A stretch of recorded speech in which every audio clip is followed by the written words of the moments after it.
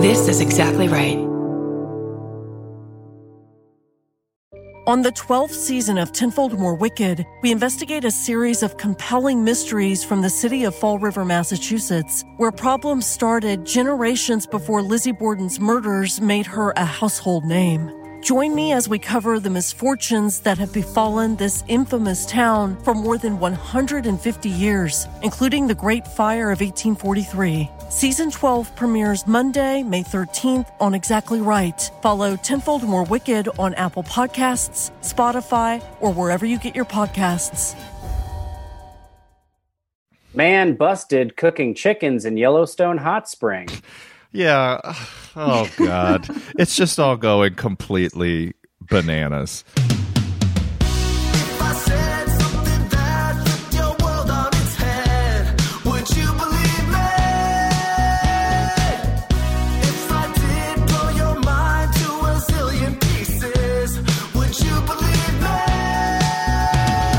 Driving me bananas, baby, bananas, banana, nana. Driving me bananas, baby, bananas, banana, nana. Ladies and gentlemen, welcome to Bananas. That's Scotty Landis right there. That's Curdy B. Brownoller, and we're looking at each other, and I think we're actually looking pretty good today. It's shocking. And this is our first time second appearance guest. Repeater. It's first time repeater, best bud Oh, yeah. and comedy writer, Albertina Rizzo. Yahoo! Hi. So delighted to do it twice. Oh, man, we're happy So to nice have I you came back twice. Uh-huh. Well, I think you had to because you were on, I think, our second episode when we still didn't really know what this podcast was going to be. So now Kurt and I at least have a general understanding of the shape and speed of this thing. Yeah, you knew with me it was like an easy thing because there was nobody to impress. Yeah, we'll just throw her in there. She seems like an easy one. Yeah, we'll buy her a pizza or something. She's cool. But I was thinking about the last time that we did this. It was like 4 days before lockdown in Los Angeles before the pandemic, and right now it's 2 days after the election. Yes. When they're still counting votes. So my timing, if there is ever a nuclear war, that's right. You're going to be on right before I'm going to be on like 2 days before that. So know that I am the warning sign. Makes sense to me. The most I wouldn't want it any other warning way. sign. That's right. And you're back in New York now, right? I am back in New York now. And, New York is thriving, it seems. Okay. People are eating dinner in bubbles. Oh, yeah. I mean, it's inevitable. I saw one blow away the other day, and it was truly like Time out. Real bubbles?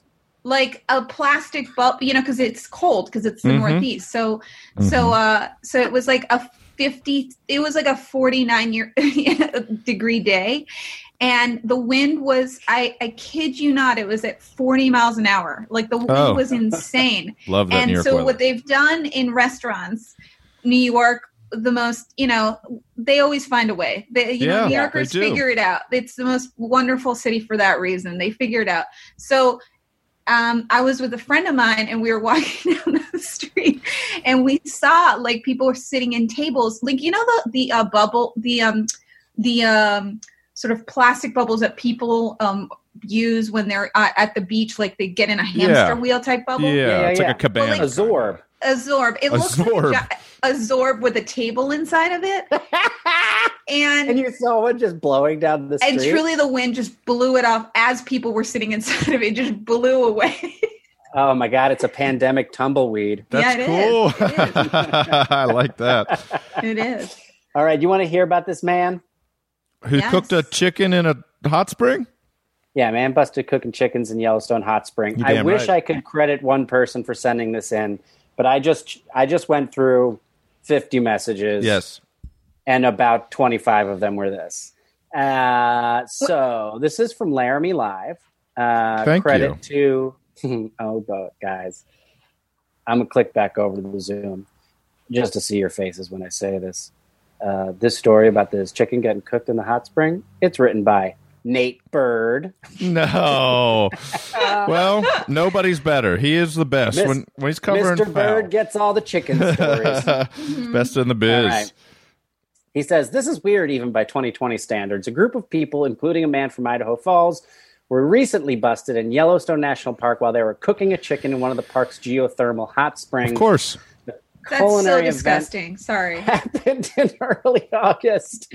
According to Nate Eaton at East Idaho News, when park authorities received reports of a group carrying cooking gear towards a hot spring, that'll definitely send off some alarms. Yes. Rangers arrived and found the group had 2 chickens cooking in the hot waters of a spring. Ugh. Idaho Fallmans was given a citation for walking the thermal area, to which he pled guilty. He's also given a $600 fine, probation, and is banned from Yellowstone for 2 years. That seems exactly right, though, by the way. It seems like the perfect punishment for cooking a chicken. It's like, you just don't come back for 2 years, bud. Yeah. Well, a couple of things. First off, so it's like nature's hot pot, basically. Like he's doing nature's hot pot. But filled with sulfur. Filled with sulfur. Also, the idea that he knows human bodies go in there. And they're like, it would be nice, like cooking chicken in human juice. Ooh. No, I think. Wait, no human bodies go in this. No. This is it's not like hot springs, like a day spas. Okay, no, this not is like the a geyser. This is like a geyser that smells like farts. Yeah. No, I know what what those are. Yeah, but like, can't you get in them? I've been in those before. But not a Yellowstone. Like these are like they're super, super hot and prehistoric and delicate. It's a delicate ecosystem. The main thing you're not allowed to do is like walking. You're not allowed to walk over them because like the ground is very brittle, and underneath it is boiling sulfuric water. Okay. And so you can fall right through into the hot spring and essentially die. Okay. I need you to have the visual of what I thought was happening. Yes. Yeah. Essentially, it's a dude in a hot tub in the ground with 2 chickens with their arms over the sides of the thing. Which I think you need to have a research team see if this has happened. I was talking Blue Lagoon in Iceland.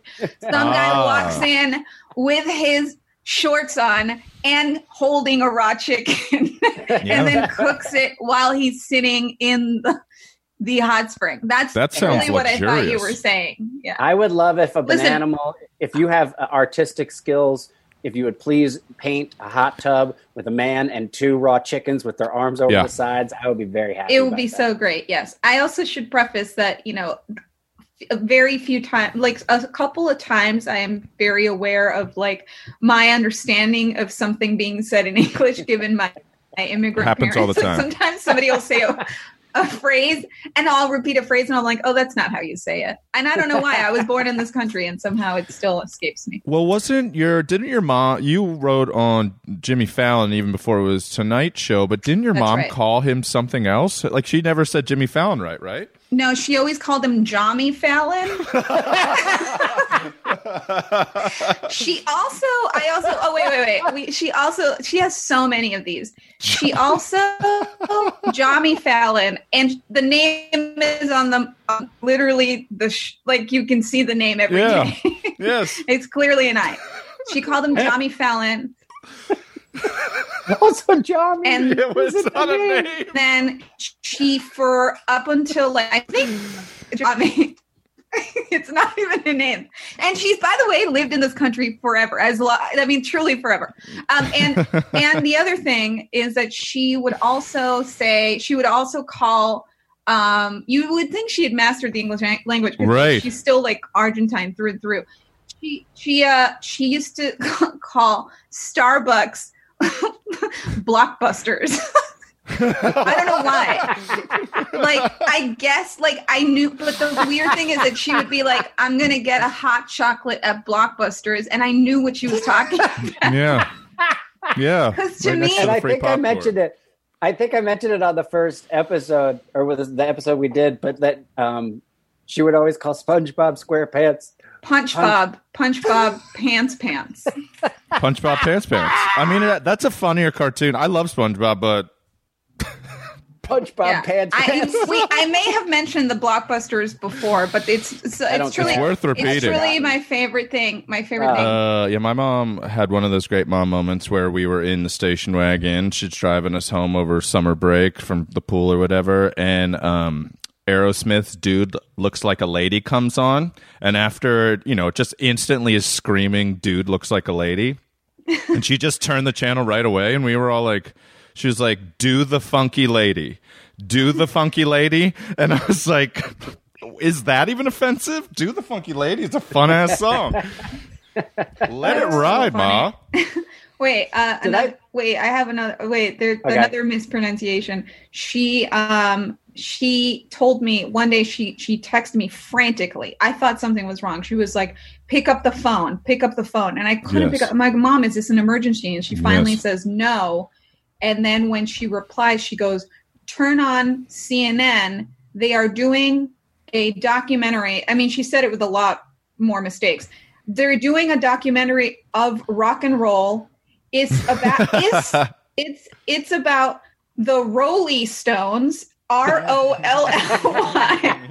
and Fast Domino. Oh, I love Fast Domino. He's a lot skinnier than the other one, that's for sure. He's just Fast jogging Domino. around New Orleans with his piano on his back. And the Rolly Stone. And the Rolling Stones. Man, I love that. Anyway. I recently, I don't even know if, I feel like my memory's so bad. I hope I'm not repeating myself. Who cares? Last time we were talking about your mom. But I recently called Celine Dion Renee Claudet. See, Renee Claudet. the leap makes sense though. Like the leap makes sense. Like Blockbuster and Starbucks. I was like, I sort of get how she got it. Cause it's like, the CK somewhere got mixed up. I love that kind of stuff. It's so funny because it doesn't matter. Our friend Johnny Pemberton has a joke that Megan, Ashley, Lauren, and Rachel is the exact same name. That if you're named...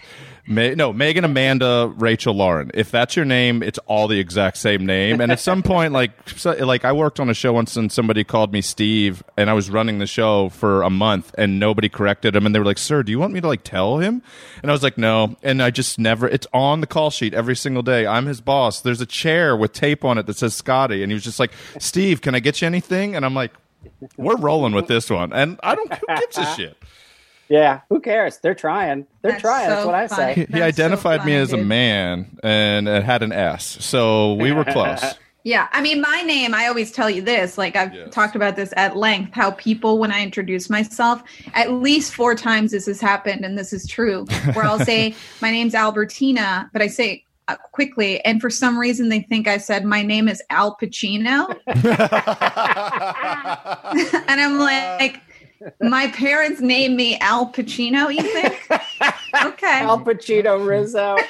I love that so much. Kind of works. Scotty, give us another story. Drunk man locked in shouting match with dog for 30 minutes. So, this is from thedrinksbusiness.com, written by the one and only Natalie Wang. Thank you, Natalie Wang. Thanks, Nat. And, nobody sent this in. I found this, so we're just going to attribute this to Scooter Fabian. Scooter Fabian sent this in. Here's the article. Drunk man locked in shouting match with dog for 30 minutes. The drunk man had dozed off on his stationary motorcycle on the night of March 3rd when he was woken by the barking of a stray dog. As reported by Chinese media cover story, security camera footage shows the man, named only as Xiao, getting into what can... appears as a spirited argument with the animal.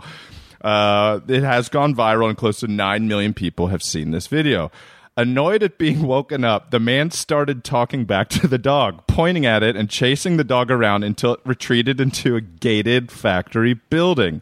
With the gate dividing the two, the man was seen shouting at the dog in an argument which lasted for over 30 minutes. Things then escalated when Xiao decided to ram his motorcycle into the gate repeatedly. Oh, the loud... This guy really was pissed about being woken up. The loud racket woke up some of the people inside, who called the police. He has been arrested. Many users say that he should be thankful for the dog who woke him up and distracted him from drinking and driving and having an accident. Oh man. Okay. Well, I mean, arguing with a dog at any point. Amazing. Is incredible. That's when you really want to, you really wish you could tell what animals were saying. Yes. Oh, yeah. I wish I could make, animals talk. I truly, I have many wishes. That's certainly in the top number 10. 1. Yeah, absolutely. Great superpower. I'm happy it's not understanding the top 3. No, I know. The world is too awful for me to have it in the top 3. That would be really stupid. If that was my top 3 wish. Yeah. Number 1, I just want to be able to open my hand and have a saltwater taffy there any time of day. That's number 1 for this old dog. You know how I feel about saltwater taffy. Kurt hates it. I hate saltwater taffy. A Jersey Shore favorite hates it. Grew up in Jersey Shore and hate it. Normally, when I'm drunk, I want to hug dogs. Like normally, I become more loving. I want to pet dogs. Maybe I pet them too long when I'm drunk, but that's like the greatest. Drunk adult and willing dog is a wonderful. Just let's hang out. It's you and me, whether it's inside, outside, in the car. Well, I do understand having long discussions with a dog. Mm-hmm. Well, I mean, only you understand that. I have definitely talked to my dog for long periods of time, and especially when she's barking, because I'm honestly baffled that she still doesn't understand the whole idea of mail. Like, it just breaks me. Every day. That, every day she thinks a man is attacking the house. The same man. But because she barks, he retreats quickly after dropping a package on the front porch. That's so cool. Well, I was going to say that if 80s movies taught us anything, is that a dog and a drunk person is usually the symbol of a great party. Yeah, it's just a get great it going. time. Right. Yeah. It's a good time. It's never a bad time. It's never, ever a bad time. That's right. I just don't understand. I don't get louder when I'm drinking. When you're younger, a lot of people are screamers in college, and even when people drink in high school. I think being loud and singing to your favorite song as loudly as possible is a thing. But to me, I just get slurry and giggly and complimentary. I'm just always just you don't know how great of a person you are, and you need to. And so does our mutual shared friend between 3 of us, Rob Anderson. Rob's the same way. And there was one night where I realized that we were just building somebody up too much, and I was like, "Hey, we are just." It was like 2 Tony Robbinses just standing over our other friend, and I was like, "I'm going to go outside. We got this. Your self-esteem should be good for 35 years." Well, Rob Anderson is a wild man I feel like he's got that thing where it could go any way. He could cannonball in a pool, or maybe be very calm. You just don't know with that guy. For me, I mean, I've been told before that that you can't really tell when I'm drunk, but I can tell because I do get very not emotional. I just really get very sincere. That's when I want to get really sincere with people. I love that. And get into their bit. Into some secrets. Yeah. I like to tell people how much they make them feel good, how much they mean. Well, this is something from when you were on the show the first time. Okay. Yeah. People, an enormous amount of people. You must have mentioned it, and I do not remember. Do you remember mentioning a field where there's giant crumbling heads, presidential heads in a field? Do you remember mentioning Scotty that, did, Albertina? yeah. No, I think Scotty did. Yeah. Okay. I mentioned Roadside America. Right. Okay. Well, I found the crumbling heads. This was sent in today by Lauren Mitchum. Wow. Thank you, Lauren. She had just listened to the episode with you from May 4th. Right on time, Lauren. Said, always here's punctual. Where the giant crumbling presidential. Okay, so this is from Smithsonian Magazine. Mm-hmm. Title is How 43 Giant Crumbling Presidential Heads Ended Up in a Virginia Field. Yes. This is a beautiful and amazing story. I'm going to post the photos. The photos are, they're fucking amazing. Really? They are so great. They're just busts. Probably huge, probably 6 or 7 feet tall, each of the heads. Big enough. And all of them look like they've been shot in the head. Cool. And They're all look like they're crying because of rain damage. Yeah. Okay. So here it is. Yes. In Croker, Virginia, stands a site that would just about. Oh, this is by Jennifer Billick. Jenny, thank you. Jenny, we love you, baby. In Croker, Virginia, stands a site that would make just about anyone stop in their tracks. 43 ghostly effigies of presidents past crowd together in the tall grass. Some of the 18 to 20-foot busts have crumbling noses. Tear-like stains fall from the eyes of others. Yes. All have bashed-in heads to some degree. This could be a scene from the world's most patriotic horror movie, but it's all too real, and Howard Hankins' family farm is just the latest stop on the busts. Larger-than-life journey from iconic pieces of art to zombie-like markers of America's past. Jennifer Billick is a good writer. Yes, she is. That was poetic. That was beautiful. Beautiful. Jennifer. Also, definitely want to go. What do we do? Okay. There's so many things to see because there's nothing to do. So there's a lot of stuff to go see. Out. Right. Yes. You have to. So I'll tell you how you see this. So these used to be. They are the remains. The busts are all that remains of Virginia's President's Park, and now defunct open air museum, where visitors could once walk among the presidential heads. President Park first opened in nearby Williamsburg in 2004. Okay. The brainchild of local landover Everett Haley Newman and Houston sculptor David Dix. That's his name. Close enough. It's hyphenated. Dix. Yeah. Maybe it's a Dickes, but it's Dickes. Either way, he's sculpting presidents' heads. We'll just ballpark it. Just ballpark it. Who was inspired to create giant busts after driving past Mount Rushmore in South Dakota. Heard of it. So this is amazing. Their presidential vision soon literally went bust. The park, which cost about $10 million to create, went belly up due to lack of visitors in 2010. Doomed in part by location, it was hidden behind a motel and slightly too far away from Colonial Williamsburg tourist attractions. The park went into foreclosure. That's funny. Well, so that's where Hankins. Go ahead. They should have taken a clue from like the Hall of Presidents, which nobody wants to visit. You know what I mean? It's clear that Americans don't really care about president. Imagine some of them, not in this day and age, but it feels like these were 20-foot tall busts that actually talk to you as you walk by. That would be 20 feet. No, 20 feet is 4 times larger than you. Bigger than 10 feet, absolutely. I mean, but see that kind of stuff.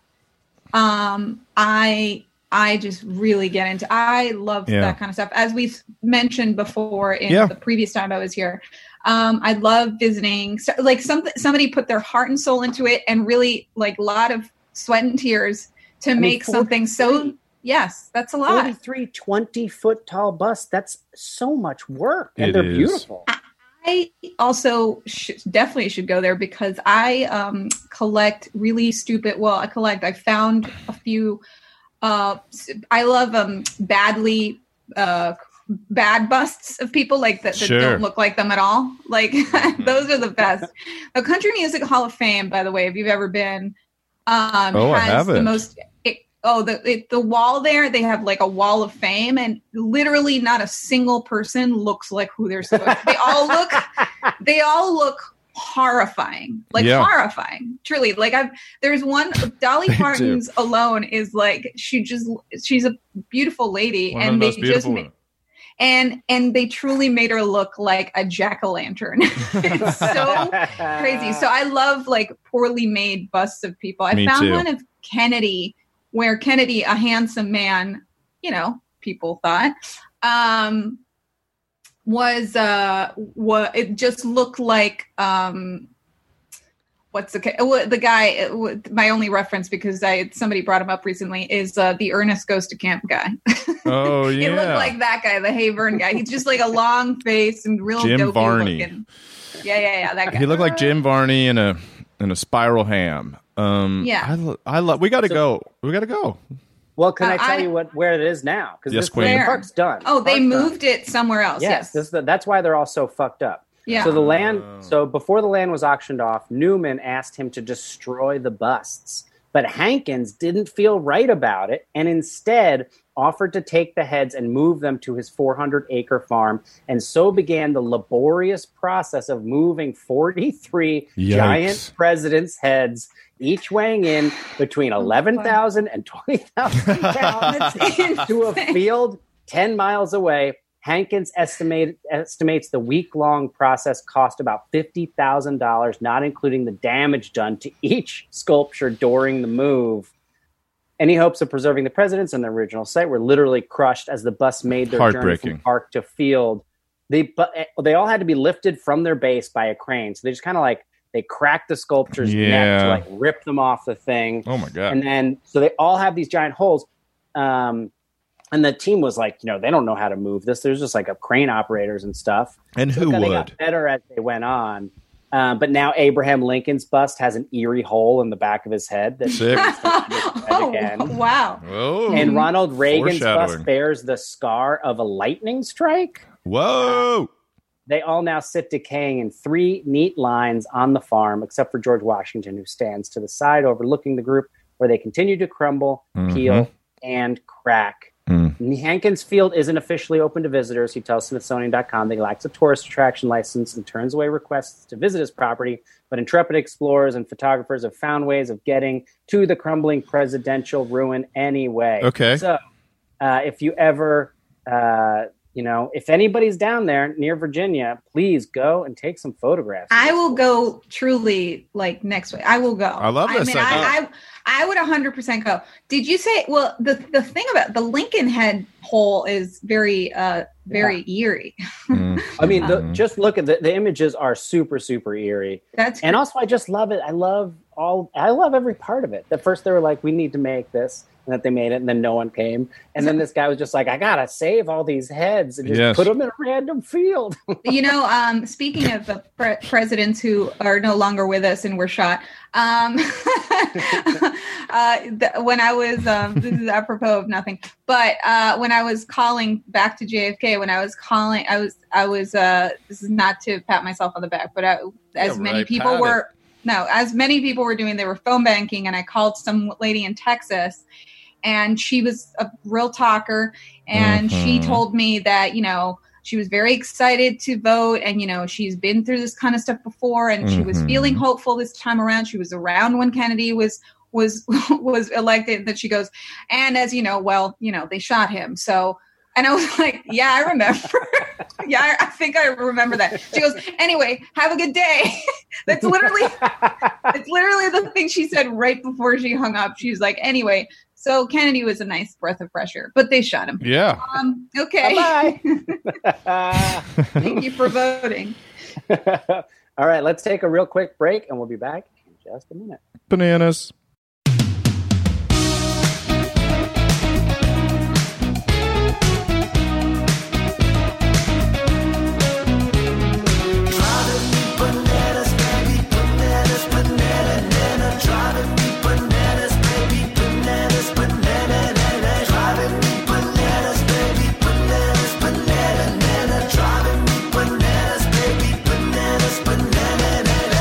And we are back. Yes. Folks, just some reminders. We have holiday merch for sale. I'm loving it. Great.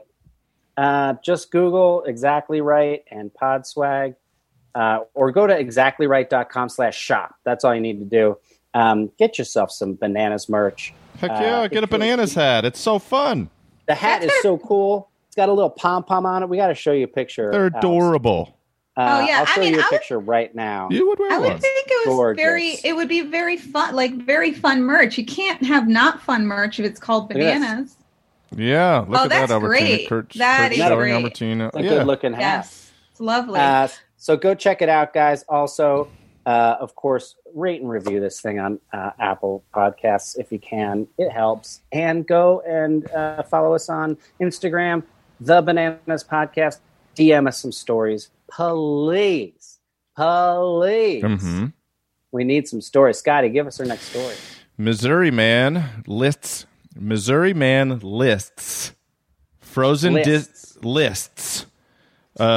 Missouri man lists frozen discontinued Taco Bell tacos for sale at only $200. All right. This was from the Frozen, Riverfront though. Times. Yeah. Okay. Yeah. Daniel Hill wrote this. It was sent in by Clate078. Thank you very much. So, this was a tragic year in 2020. Among the many cascading travesties that have defined the year 2020, Taco Bell's inexplicable culling of many of its most popular items from its menu rates up there with, well, not very high at all, actually. Daniel Hill joking. This guy's a jokester. But it still sold a solid and unnecessary kick in the ball. Oh, it still is a solid and unnecessary kick to the Nards during an already awful year. The news broke in July that America's favorite house of varying amalgamations of cheese. See, now he's just getting carried away. It's making it hard on him. Too much. Too much. This is no Jennifer Billix. Nope. Yeah, Sorry.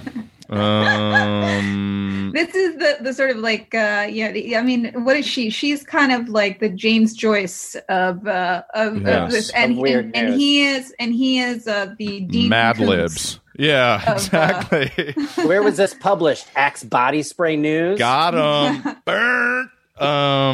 So basically, they took a lot of items off their menu in an effort to streamline operations. They eliminated all of their potato options outright. That's huge news. Among the casualties of this bloodbath were grilled steak taco. That's pretty good. Loaded grillers. Guys, no more cheesy potato or beefy nacho grillers. The 7-layer burrito. The quesarito. The beefy frito. The 7-layer burrito's gone? Adios. Say adios. What? That's crazy. The that was beefy like the only you like that option for fast food when I was in the 90s. You know, I only had it twice, and the first time I had Taco Bell was last year. I like it. I love it. It's very good. No, it's very good. It's all like, it's what's wrong. I mean, it's like it's same 5 combinations of something. That's right. And then Nacho Supreme is gone. Cheesy Fiesta potatoes are gone. The mini skillet bowls, which I did not know existed, are gone. So what are they selling? I know. Exactly. They just yeah, what are they cinnamon selling? twists. So there's a huge petition. There were over 100,000 people signed a petition to save a lot of these items. So here we go. One local visionary had the forethought to secure and freeze 3 now discontinued potato soft tacos and list them for sale on Facebook Marketplace at the low price of $200. Yeah. Only 3 tacos? Times are tough, man. So according to the listing, these 3 potato soft tacos are in, quote, mint condition and were brought straight from the drive-thru to the freezer. Quote, these babies are rare, the ad reads. Quote, never been eaten, end quote. So they reached out to the seller, Bryant Hoban of O'Fallon, Missouri. Never heard of it. Beautiful town, love it. And learned that the entrepreneurial scheme is part of a larger frozen fast food business ideas for which the potato soft tacos are simply a trial run. Quote, Bryant says, I've had the idea of investment sandwiches where, like, you buy a limited offer sandwich in bulk, freeze it, and then sell it later for profit. Oh, God, America. Like the McRib. McDonald's only offers that once a year, but the demand doesn't go away. So when I heard Taco Bell was discontinuing the potato soft taco, I decided it would be a good opportunity to test this out before McRib season. I think it is McRib season right now, by the way. It is. Yes, that's what I heard. It's like a weird trick that they do. I'm like, why just keep it on the menu. People seem to like it. Who cares? Why are you doing the got your nose thing with people? Like, just do it. Yes, I love that. Because they apparently make so much money off of it because they do this. Well, I also don't understand marketing, so that makes sense. I don't either. Not only does McDonald's make money, but Hoban says he already sold 2 of the 3 frozen tacos. He explained he couldn't find a buyer for the full price of 3, the $200, but he was able to sell 2 individuals for $70 a piece. That's, you know what? He's a visionary. I mean, he's the Steve Jobs. He's the new Steve Jobs. He recouped his investment, but Hoban is having, this is where it takes an interesting turn, guys. Hoban is having second thoughts about selling the 3rd one. When he purchased the tacos, he explains he ordered a few for himself to freeze and to eat as well, which have since been consumed. He loves these suckers. So it's Hoban's favorite item, and he might possess the last one in the world. He's hoping to find a way to replicate it and ensure the potatoy goodness lives on. So now he's holding on to it, and I'm hoping someone comes along and wants to maybe help me with preserving things, conserving the potato soft. He also calls it potato soft throughout, which is, my nickname in high school. The potato soft taco, he wants to donate it to science potentially, with his fingers crossed that he could, quote, retrieve the taco DNA for cloning, end quote. No, that's not true. That's what he says, and he says everything has its price. He's a jokester. This guy's having fun. But he made a profit. He definitely did, and then he ends it with saying, "I mean, guys, if you had the last panda, you wouldn't just sell that on Facebook, right?" Makes you think.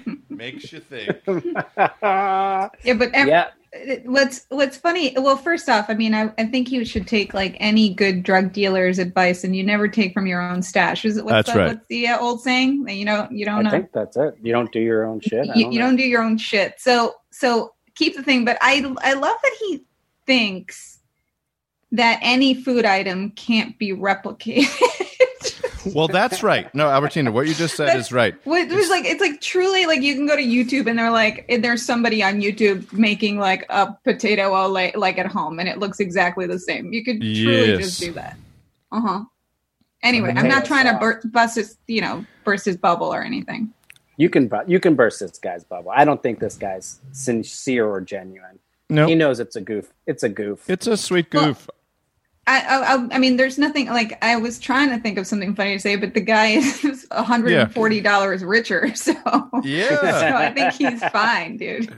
He's actually doing just fine. It's funny that he doesn't want to just go, maybe I'll just like learn how to make this and just sell replicas. Like, so there are a lot of places in LA that people like, it's like a better McDonald's cheeseburger. That place. Yes.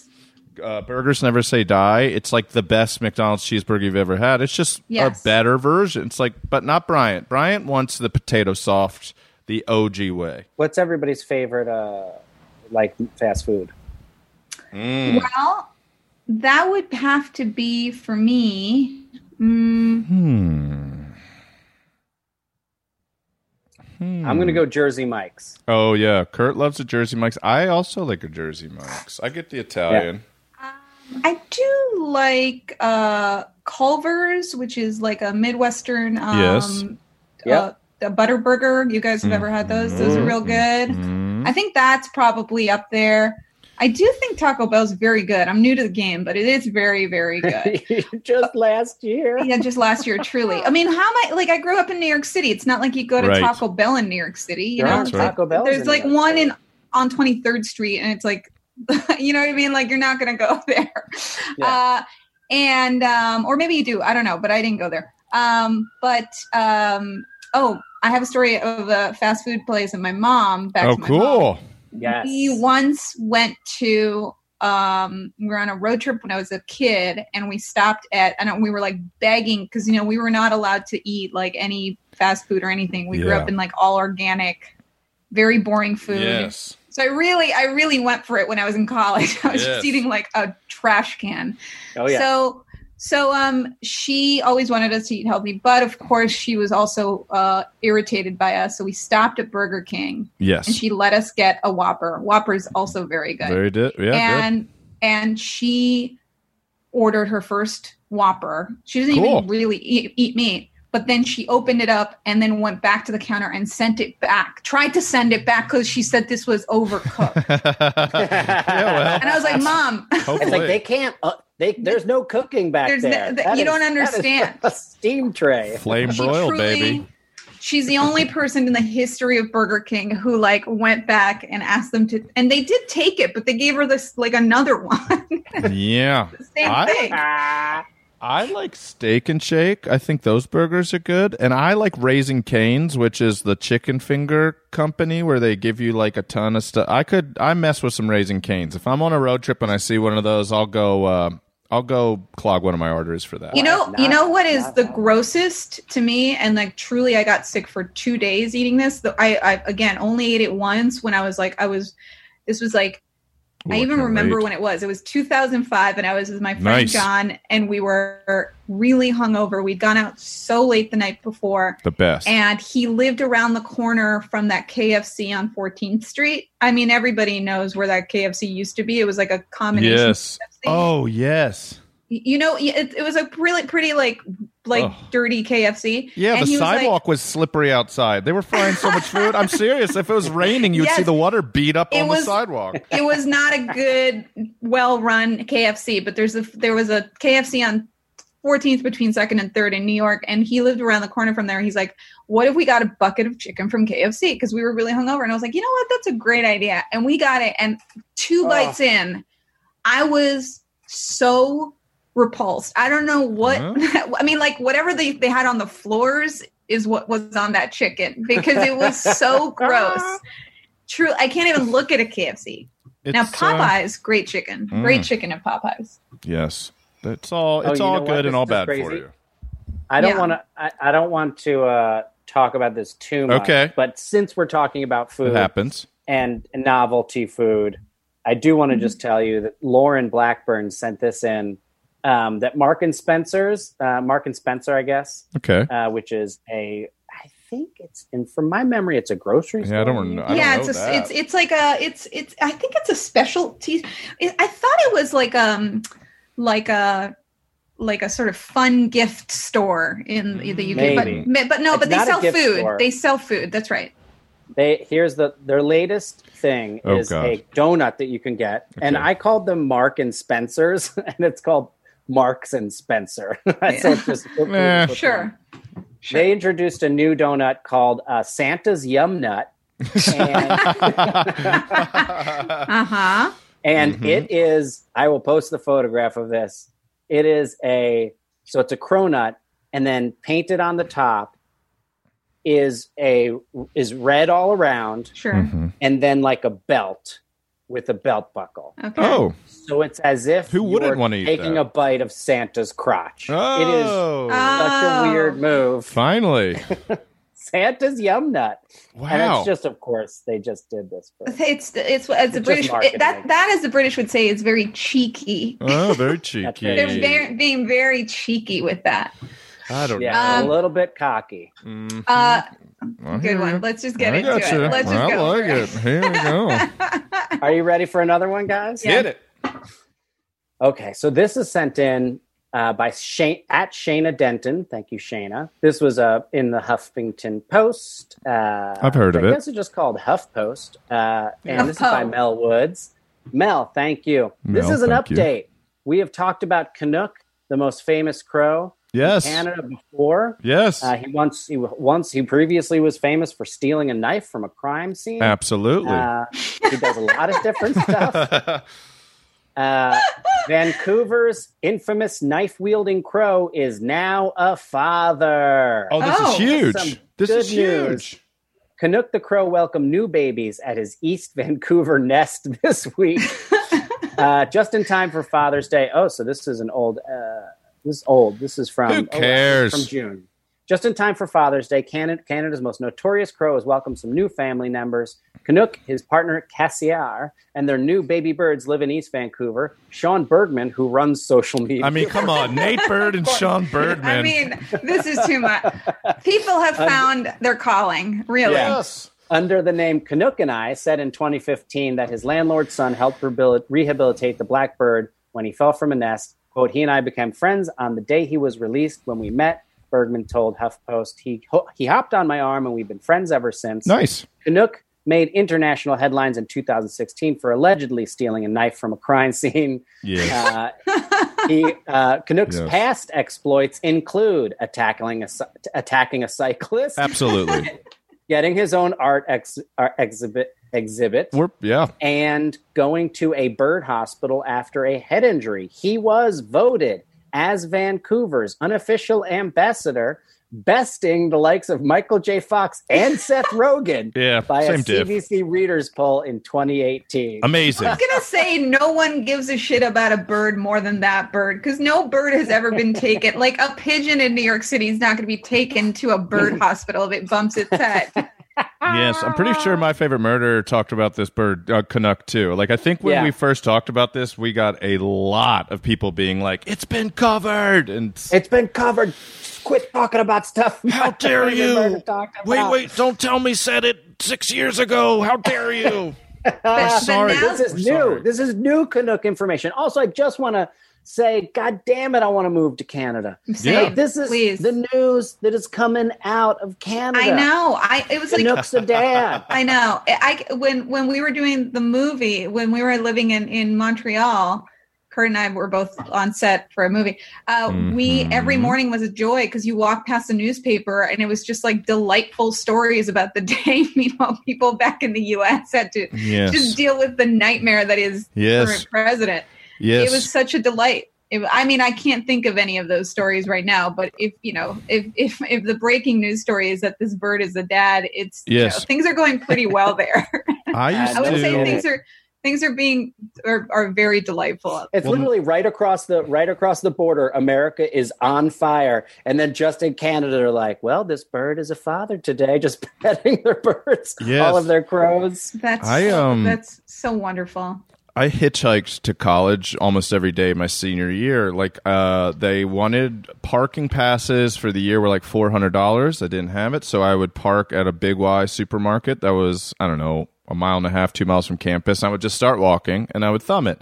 Sometimes I would do it from our off-campus house, but I got picked up every single day. And I would say 9.5 times out of 10, it was a Canadian in a Subaru with an Ontario license plate. Like, not different one, different Subaru, different Canadian. A lot of them were TAs or PAs or whatever they're called, professors' assistants. But they would pull over, and as soon as I saw a Canadian license plate, I felt completely safe, and I would get in and I would ride. It was, but I'm talking like 80 times, 90 times, and like they'd be like, "Are you a student at UMass or Amherst?" And I'd go, "UMass." And then they were like, "Get in, what building?" And I'd be like, "Thompson." And they'd be like, "Oh, I'm going nearby," and drive me. And then we just have the nicest conversation at 9 a.m. And like, it was amazing. Nothing but love for my Canadians. They're so lovely. They're the best. They're just the most delightful people. I remember, again, when I was in Canada, I wanted to go to this place, and I'd asked a stranger how to get there, and I forget what it was. I think it was a restaurant or something, and it was kind of late, and they told me to be careful in that area because there was a stabbing there 10 years ago. Holy smokes! Watch your back. Start jogging. Just do a light jog in that neighborhood. Okay. I love that so much. I know. It's Scotty. It was a stabbing there 10 years ago. Scotty, send us home. Okay, Albertina, you own a cat. I've seen you. That's right. Yes. FaceTime with your cat when you were living in LA. Yeah, two cats. Yes. 2 cats. What are their names? Or do you not want to like dox them or something? I don't want them doxed right now. No problem. It's a weird time. I get it. It is a weird time. Sorry to even ask. This was sent in by, I think, Katamari. Thank you, Kata. Black Leopard Mall's Florida man who paid $150 to have a full contact experience. It was full contact. Oh, baby. This one got me so good. And Katamari, you know what I like. A 50-year-old man has filed a lawsuit against wildlife officials after saying he was mauled by a captive black leopard in the backyard animal sanctuary in South Florida. Dwight Turner paid $150 for a, quote, full contact experience with black leopards, end quote, which allowed him to, quote, play with it, rub its belly, and take pictures. A report by the Florida Fish and Wildlife Conservation Commission, doing great work down there, guys. Get those snakes out of the Everglades. It says the incident happened in August 31st when in Davie, which is near Fort Lauderdale. The agency charged the owner with allowing full contact and extremely dangerous animal interaction, and he was cited for maintaining captive wildlife in an unsafe condition. So basically, Turner's now suing the owners and operators of the sanctuary, which is total bullshit. The owner runs a licensed animal sanctuary for rare and endangered species. The man was, this is my favorite line. Oh, man. What is his name? I got to look him up because we need to say him by name. Dwight Turner. I mean, you can picture what a Dwight. Mm-hmm. Dwight Turner was attacked as soon as he entered the leopard's enclosure. The injuries were so severe, his scalp was hanging from his head, and his ear was torn in half. He required multiple surgeries. He went for the jugular and took Turner's head in its mouth. The ear was pretty much removed, says Steve Lander, Turner's and Tory attorney. You cannot sue. You walked into it? No. An animal is going to be. Listen, it's always. I don't know who said this, but animals go animal. I mean, like that's like what you have to accept. They're animals. I mean, that's why it's so crazy. I think I said the same thing about going underwater. We're in their territory.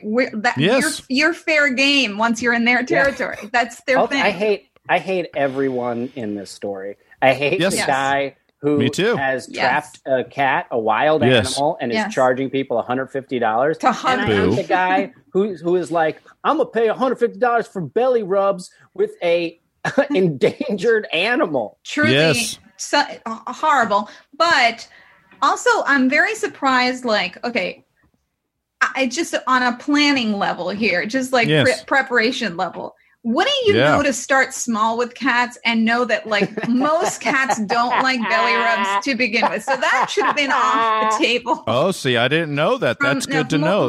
Most cats don't like belly rubs. So like just do minor research or encounter a regular domestic short hair and see how that goes and then move your way up. And then work your way up.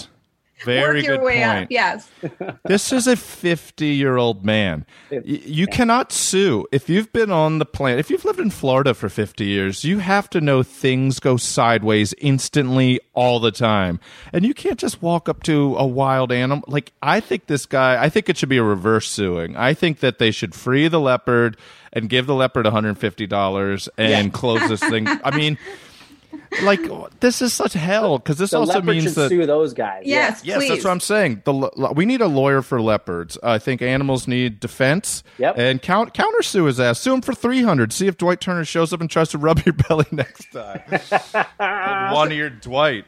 Truly, like when the whole Siegfried and Roy thing happened, I don't think anybody was like it was a long time coming, guys. We're backing those tigers. What was that documentary, Cat Dancers? Yeah, Cat Dancers. Have you guys seen Cat Dancers? No. I don't think so. But it sounds like something I'd like. Don't walk to your DVR, to your TiVo right now. Cat Dancers is a documentary from 2007 about they were sort of the B-list Siegfried and Roy in Vegas. Wow. And I'm not going to spoil it for any of our listeners out there. Trigger warning, Dwight Turner got off easy. No. But watch this doc. If you need a good Great Quar documentary, Cat Dancers is fantastic. Oh, good. That's watching. I'm in. So also, the whole idea of training wild animals. There is an amazing Doug Stanhope bit. Yes. Say what you will about Doug, but this bit is amazing. It's about he's a thinker. When it's about a closing act, and it's about the trainer that was the killer whale trainer that was killed during a show at SeaWorld. What happened to him? The bit is so good that it starts off with he's like, first off, you're not a killer whale trainer. As I'm aware, killer whales come out fully trained as killer whales. You are denying a food source to a wild animal to make it do flips. You're fucking with a killer whale. You are a killer whale fucker with her. Oh, man. But he's like... Free him. Free them all. That bit is honestly, I think, maybe one of the best bits of comedy in the entire world. I want to continue doing his bit, but I won't because it's weird. It's his bit? But you guys should go listen to it. I think it's called a Killer Closer. Look it up. Mm-hmm. What happened to the man, may I ask? Or will that ruin the whole thing? The trainer, it was a woman. It was a woman, okay. And literally the whale... I mean, it's horror. It's in Blackfish, right? maybe, I don't know, grabbed her by her ponytail, pulled her down, and then just held her down and chomped on her for a while. Oh. And in front of the big window. That was in front of Dwight Turner and his family reunion. They were there that day in the Splash Zone. It got gnarly. Man, that was a dark ending. It was Who cares? a dark ending to the show. Oh, how about this? Let's do a real quick one to bring it up. Lighten it up, bring it up. Bring it up. Lighten it up, and then we'll get out of here. This is from Instagram user Autumn, spelled A.U.T.U. You get it. Thank you, Autumn. World War II veteran reunited with dog tag he lost 70 years ago. Oh, this comes from CBS Boston. Okay. 70 years ago, what was lost has finally been found. A Kelmsworth World War II veteran has gotten something back he never thought he'd see again. Bill Ledwell, 92 years old, lost his dog tags when he served as a sailor in the Pacific War in World War II. Thanks to a man with a metal detector and some amateur sleuthing, Ledwell has the perfect way to celebrate Veterans Day. Amazing. It's really amazing, Ledwell says. It brings back so many memories, and that's what it does. Ledwell lost his dog tags in 1947 in Green Cove Springs, Florida, while he was mothballing ships after the war. They'd strip them.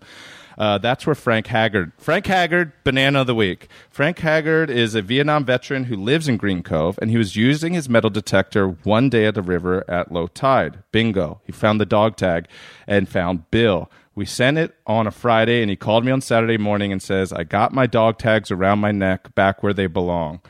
I couldn't believe it could be found. But I knew they used metal detectors today, and I never suspected this would happen, but it did. He found it in the right river. They're years apart in age. Bill and Frank now share a bond. They're both Navy veterans who served in different ways. And for William Raines Ledwell, having his dog tags back makes it that much more special. Quote, it's like having part of your life back. That's what it is, end quote. That's very sweet. That is so sweet. And also, again, thank you, metal detector people. Yes. Leaving in treasure and getting out there and doing it. I love you. I'm dedicating this whole episode to metal detectors. Metal detectors. 1 in a 1,000,000th chance that you'll get to change someone's life with it. Frank Haggard and Bill Ledwell. Yep. They bonded. Bananas of the Week. Thank you, boys. You did great. Thank you, Albs, for coming on. Anything you want to plug? No, who's plugging anything, right? I'm plugging your Twitter. Go. Sure, you can look at my. It's very funny. Thank you so much, but I really don't think I am. And also, if you want election news, that's literally all I've been doing. It's hilarious. It's at ALBZ. Yeah. Keep it simple. Go follow her. Thank you so much. I appreciate that. Bananas. Thanks. Bananas.